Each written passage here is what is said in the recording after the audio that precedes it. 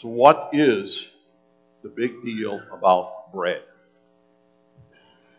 Jesus fed 5,000 with 5 loaves, a few fishes, and the people wanted to make him king. And in fact, it's interesting, somewhat ironic, his response to them was, all you're interested is filling your bellies. You should be interested in the kingdom of Christ. Bread comes in many different forms. But basically, bread is known as the basic staple of food for life. Whether you are in the ancient world and you are living under some cruel dictator, or you are living in a rich country today as we are, and there is no end of materialistic stuff that we have readily available to us, whether you are struggling with relationships, with health, or any of the multitude of things which people get exercised about very quickly and get stressed out. And as we think about the next year, tomorrow is just yet another day. And the next day, yet another day. Well, we do think about the past, and we do think about what the year of 2024 might have in store. Perhaps you're concerned about that. Perhaps you're wondering about the culture of our economy, or of our nation, our economy, our politics, what have you. But with all of these things, for an answer to all of that really counts, that really makes a difference, that's exactly what Jesus is talking about in terms of the general reference to the bread of life. It is the sustenance of life. It is what life is focused upon. It is what provides so that there can be life. And Jesus said, I am the bread of life. So having a relationship with Christ can, of course, be very helpful. If you know the Lord, 2024 will be a better year for you. It helps us through the tough times. It keeps us on track when things are really good. But how does any of that have anything to do with, or what does that have to do with knowing Christ?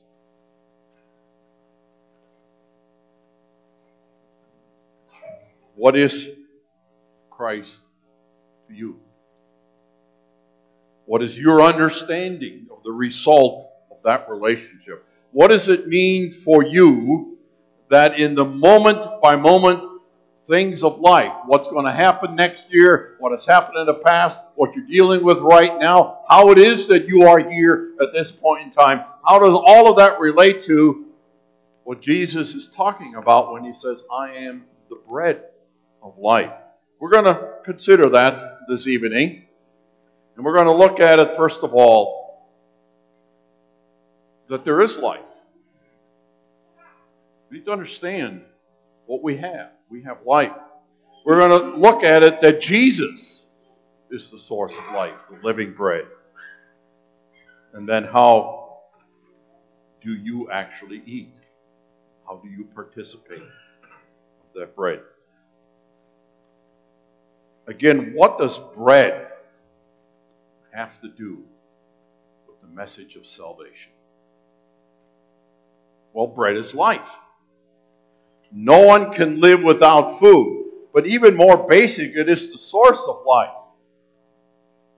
There can be no life. No one has ever eaten anything, much less bread, if they weren't alive. And so the idea is that before you can even eat, you need to have life. You need to be alive. And when Jesus said, I am the bread of life, you see, he's not just talking about some extra things that might add a little something special to life. Clearly, we can and should say, as I've already indicated, that life and dealing with the issues of life can and will be better in some sense of that understanding when you know the Lord. But it's not talking about maybe having a meal and then an extra taste of dessert on top of that, which is a little bit better. He's not talking about just having the essence of life, but if you have the bread of life, it's more than that. No, he's talking about life itself. When Jesus says, I am the bread of life, he's saying, if you do not have me, if you do not have the bread of life, which is me, you are dead. You're not just missing out on something good, you're dead, you have no life. You're not just miserable, you're not just sick, you're not just immoral, you are without life. And if you have Christ, on the other hand, you have life. So we need to be absolutely clear here. When anyone does not have what Jesus is talking about here, he's not just missing out. If you have friends, if you have neighbors, if you have, and of course people across our nation and our world, when we say, well, you know, they really have a great life, but it's too bad they don't know Jesus. No, they don't have a great life. They have nothing. They're dead. As we talk about bread, Jesus mentions manna. We'll talk about more in a moment. And all of that is to make a point. They did not and do not bring up life. Jesus said to the people who were all excited about Christ, that because he fed 5,000 with a few loaves of bread, and he said, that's not the point. Don't worry about filling your belly. That's not the point. Worry about, do you have life? All of the stuff in the world. And we get so exercised, we get so concerned. What will the next year bring? What will tomorrow bring? How will I deal with this diagnosis I've got from the doctor? How will I put food on the table and money in the bank and so on? Those things are beside the point. From the beginning, man has always looked for something to give meaning to life or to add to its pleasure, to even find life itself. The things that man seeks unto this end may be very pagan. Hollywood view of life says if you just have more fun and don't worry about any rules and have lots of money, then life is great. They may be very religious. There are people who are very, very strict from a moral point of view about how they live their life.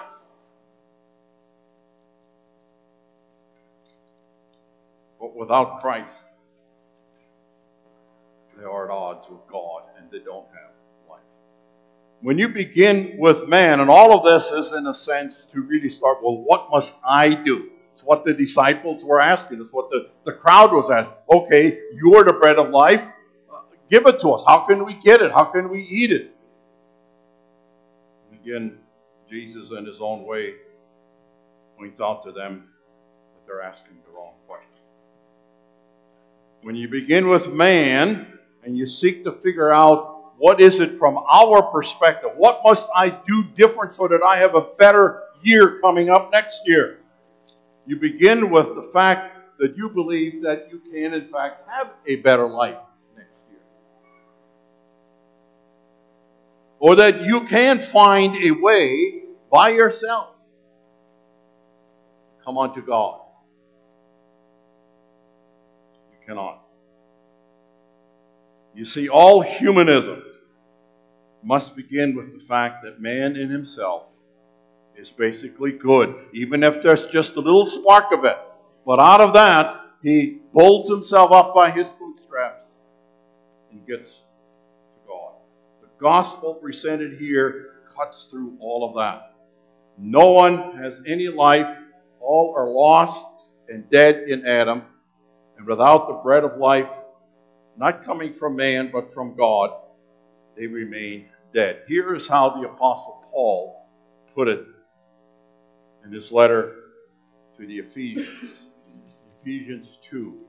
Paul writes to the church at Ephesus. It was a church primarily filled with new converts, people who had come from a pagan world. And he says this, the first 3 verses. And you were dead in trespasses and sins, in which you once walked, following the course of this world, following the prince of the power of the air, the spirit that is now at work in the sons of disobedience, among whom we all once lived in the passions of our flesh, carrying out the desires of the body and the mind, and were by nature children of wrath, like the rest of mankind. You see, it does not make any difference where you've come from, whether from some sort of religious perspective or a non-religious perspective, what your upbringing has been. This is your need. The same as for anyone else. Without Christ, we're dead, trespasses and sins. To make his point, Jesus refers back to the manna in the wilderness. He says, in the wilderness, God provided for daily food for them to live so that they could survive going through the wilderness for the 40 years that were there. It was something to help them with their life. It filled the belly. But at the end of the day, they still all died. Not only those in rebellion in the wilderness, but those who made it through and entered into the promised land. Still, their life ended at some point here on earth. There are so many today who continue to look for the manna. So much of the message of the day is how to make life more enjoyable. If you follow these 5 directions, if you do these 3 things, then life will be better for you. Or the whole approach to salvation, which takes on any number of different approaches, but in essence says, do this and you will be saved. Jesus says you cannot be saved. I am the bread of life. Now God does provide most of us with more bread to eat every day than we need. Even in terms of our relationship with God, you who do, and I trust that I'm talking to all of you here about that this evening, you who do rely on Jesus alone for salvation, do also experience many additional blessings in your walk with life, and we trust that those will continue in the future. The manna was provided so they could get through the desert. But the real point, even of the manna, was not the manna in itself, but to point to Christ someday, who is the real bread of life, the real manna. And even though Jesus did feed the 5,000 and did many other things which can be seen in terms of making life better for those individuals, see, they thought we make a guy who can feed 5,000 people with a few loaves of bread and a few fishes, he can get the Romans out of here and we're going to have a better life. Here's the thing that Jesus states very clearly. All of those things mean nothing if you don't have life in Christ. It's the clear words of Jesus, first of all. God has given life. He has sent His Son. He is our bread of life. He is your bread of life. You see, clearly what Jesus is referring to, of course, is not what we might refer to as physical life, but all that life is, that is the ultimate sense, eternal life. As he concluded his statement in verse 51, he says, if anyone eats of this bread, he will live forever. And the bread that I will give for the life of the world is my flesh. Ultimate life. It is the life from God which He created in the image of God. We understand, of course, that God has created man. He has created us in His image. God is the author of life. In fact, Jesus refers to Him as the bread of life in terms of the living bread. Now, I don't believe I've ever seen any bread that was alive. I have seen something in the back of the refrigerator once in a while that looked like it could get up and walk out. But the point is clear. He's not talking about something for the belly. Not any outward thing. Jesus is talking about the food for the soul. There's an understanding here of who God is and who man is. As I said, God is the creator. Man is the creature. God is the fountain or source of all of life. There's no life apart from Him. That was the very essence of the relationship that existed in the garden. That God is God and man is dependent upon God. And the essence of the temptation that Satan brought before Adam and Eve and that they listened to was that they didn't need God, that they could be their own gods. Well, what happened? They were cut off. And being cut off from God, they were dead. The day that Adam and Eve ate of the tree of the knowledge of good and evil, that is, the day that they determined to rebel and sin against God, they died. And you and I died with them. Literally to be connected once again to the source of life. That is what God came to Adam and Eve with. And as soon as Adam, they knew that they had died. And as soon as God speaks in the presence of Adam and Eve to the serpent, that the seed of the woman, well, what do you mean seed of the woman? If there is going to be seed, there must be life. That was the good news of the gospel. Life is going to continue, is the message. It is the passage which Jesus brings to us today. Now, the language that Jesus uses is very much that of eating this bread.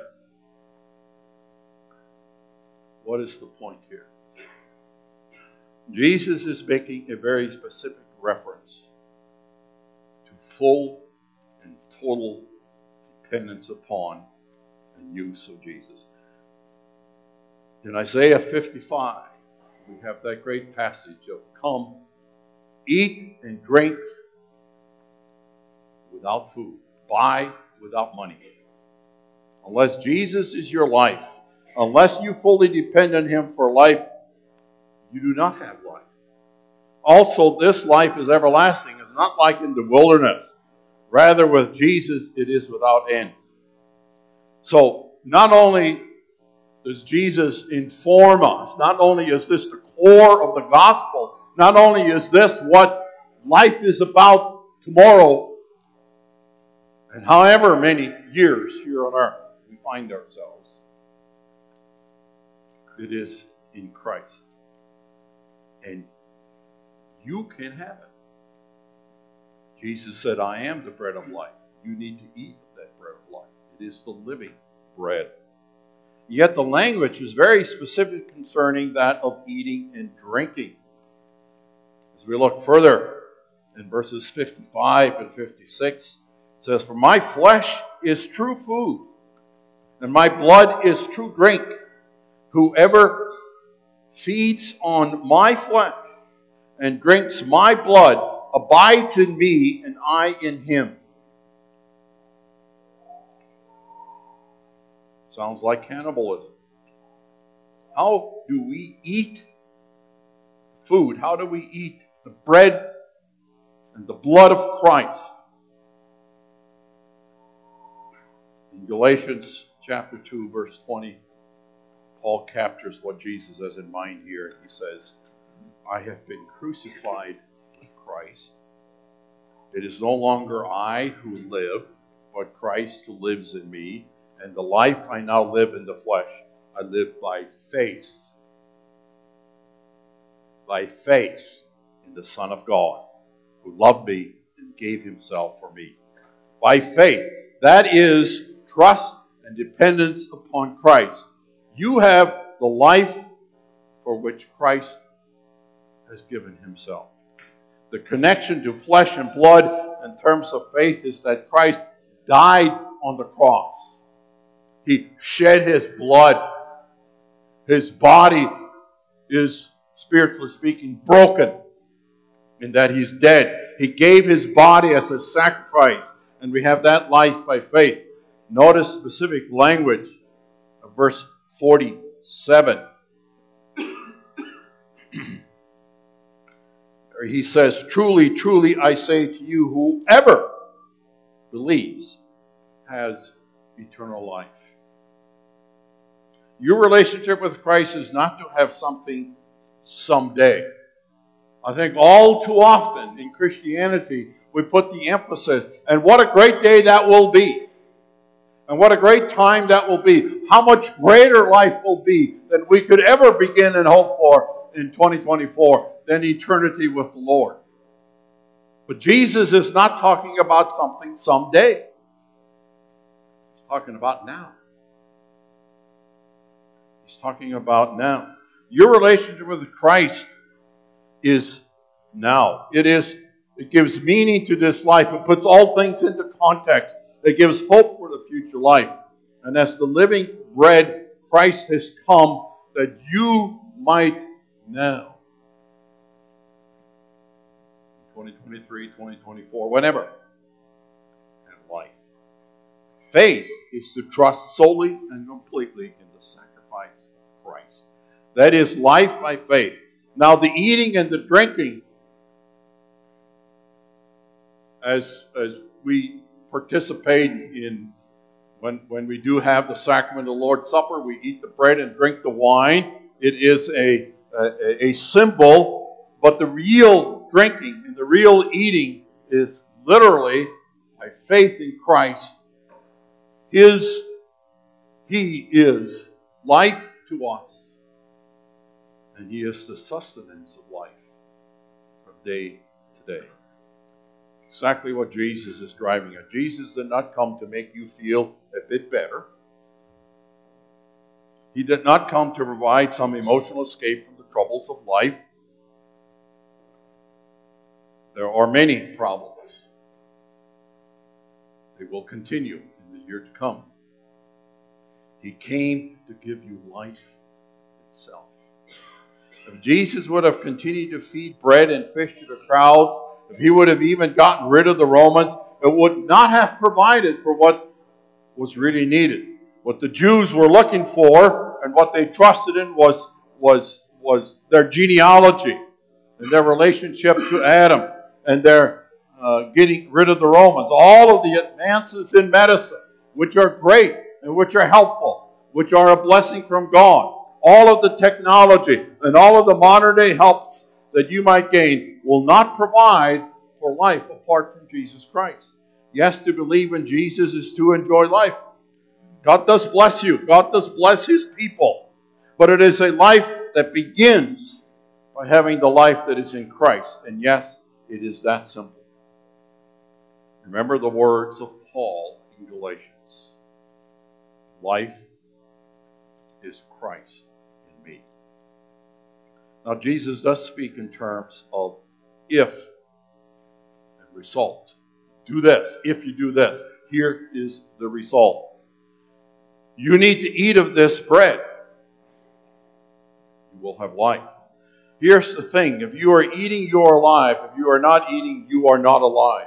Being alive, and that life is Christ, means, as the song said, keep your eyes on Jesus. Very well-known song. Not to eventually have enough food. In fact, note very carefully, Jesus does not say, whoever eats my flesh will someday have life. Jesus says, whoever eats my flesh, that is, who believes in me, has life. It is in the present tense. Think of it this way. Your Christianity, your worship, your devotional life, your ethical life, etc., it's not something that you do carry out, as important as it is. In addition to everything else, no, life begins in Christ. Life is Christ. All else can only begin to have purpose and meaning based upon life in Christ. And when you have life in Christ, you have a full and complete life. It is, I said it is the simple and it is the profound gospel. It's not complicated. Little children can understand it. And yet, it is beyond comprehension. How is it possible that you should receive from Christ, without any contribution on your part, a life now in Christ, a life in which the purpose and meaning serve Christ, and a life fully enjoyed and lived in the fullest and unto eternal life? I trust, I pray, you will all have a good life in 2024. But I trust, first of all, and call upon you and pray that will first of all be based on what will make it a good life no matter what you're dealing with, is that you trust in Christ, that you have eaten the living bread, and you continue to eat that living bread, which He and He alone gives. Let us pray.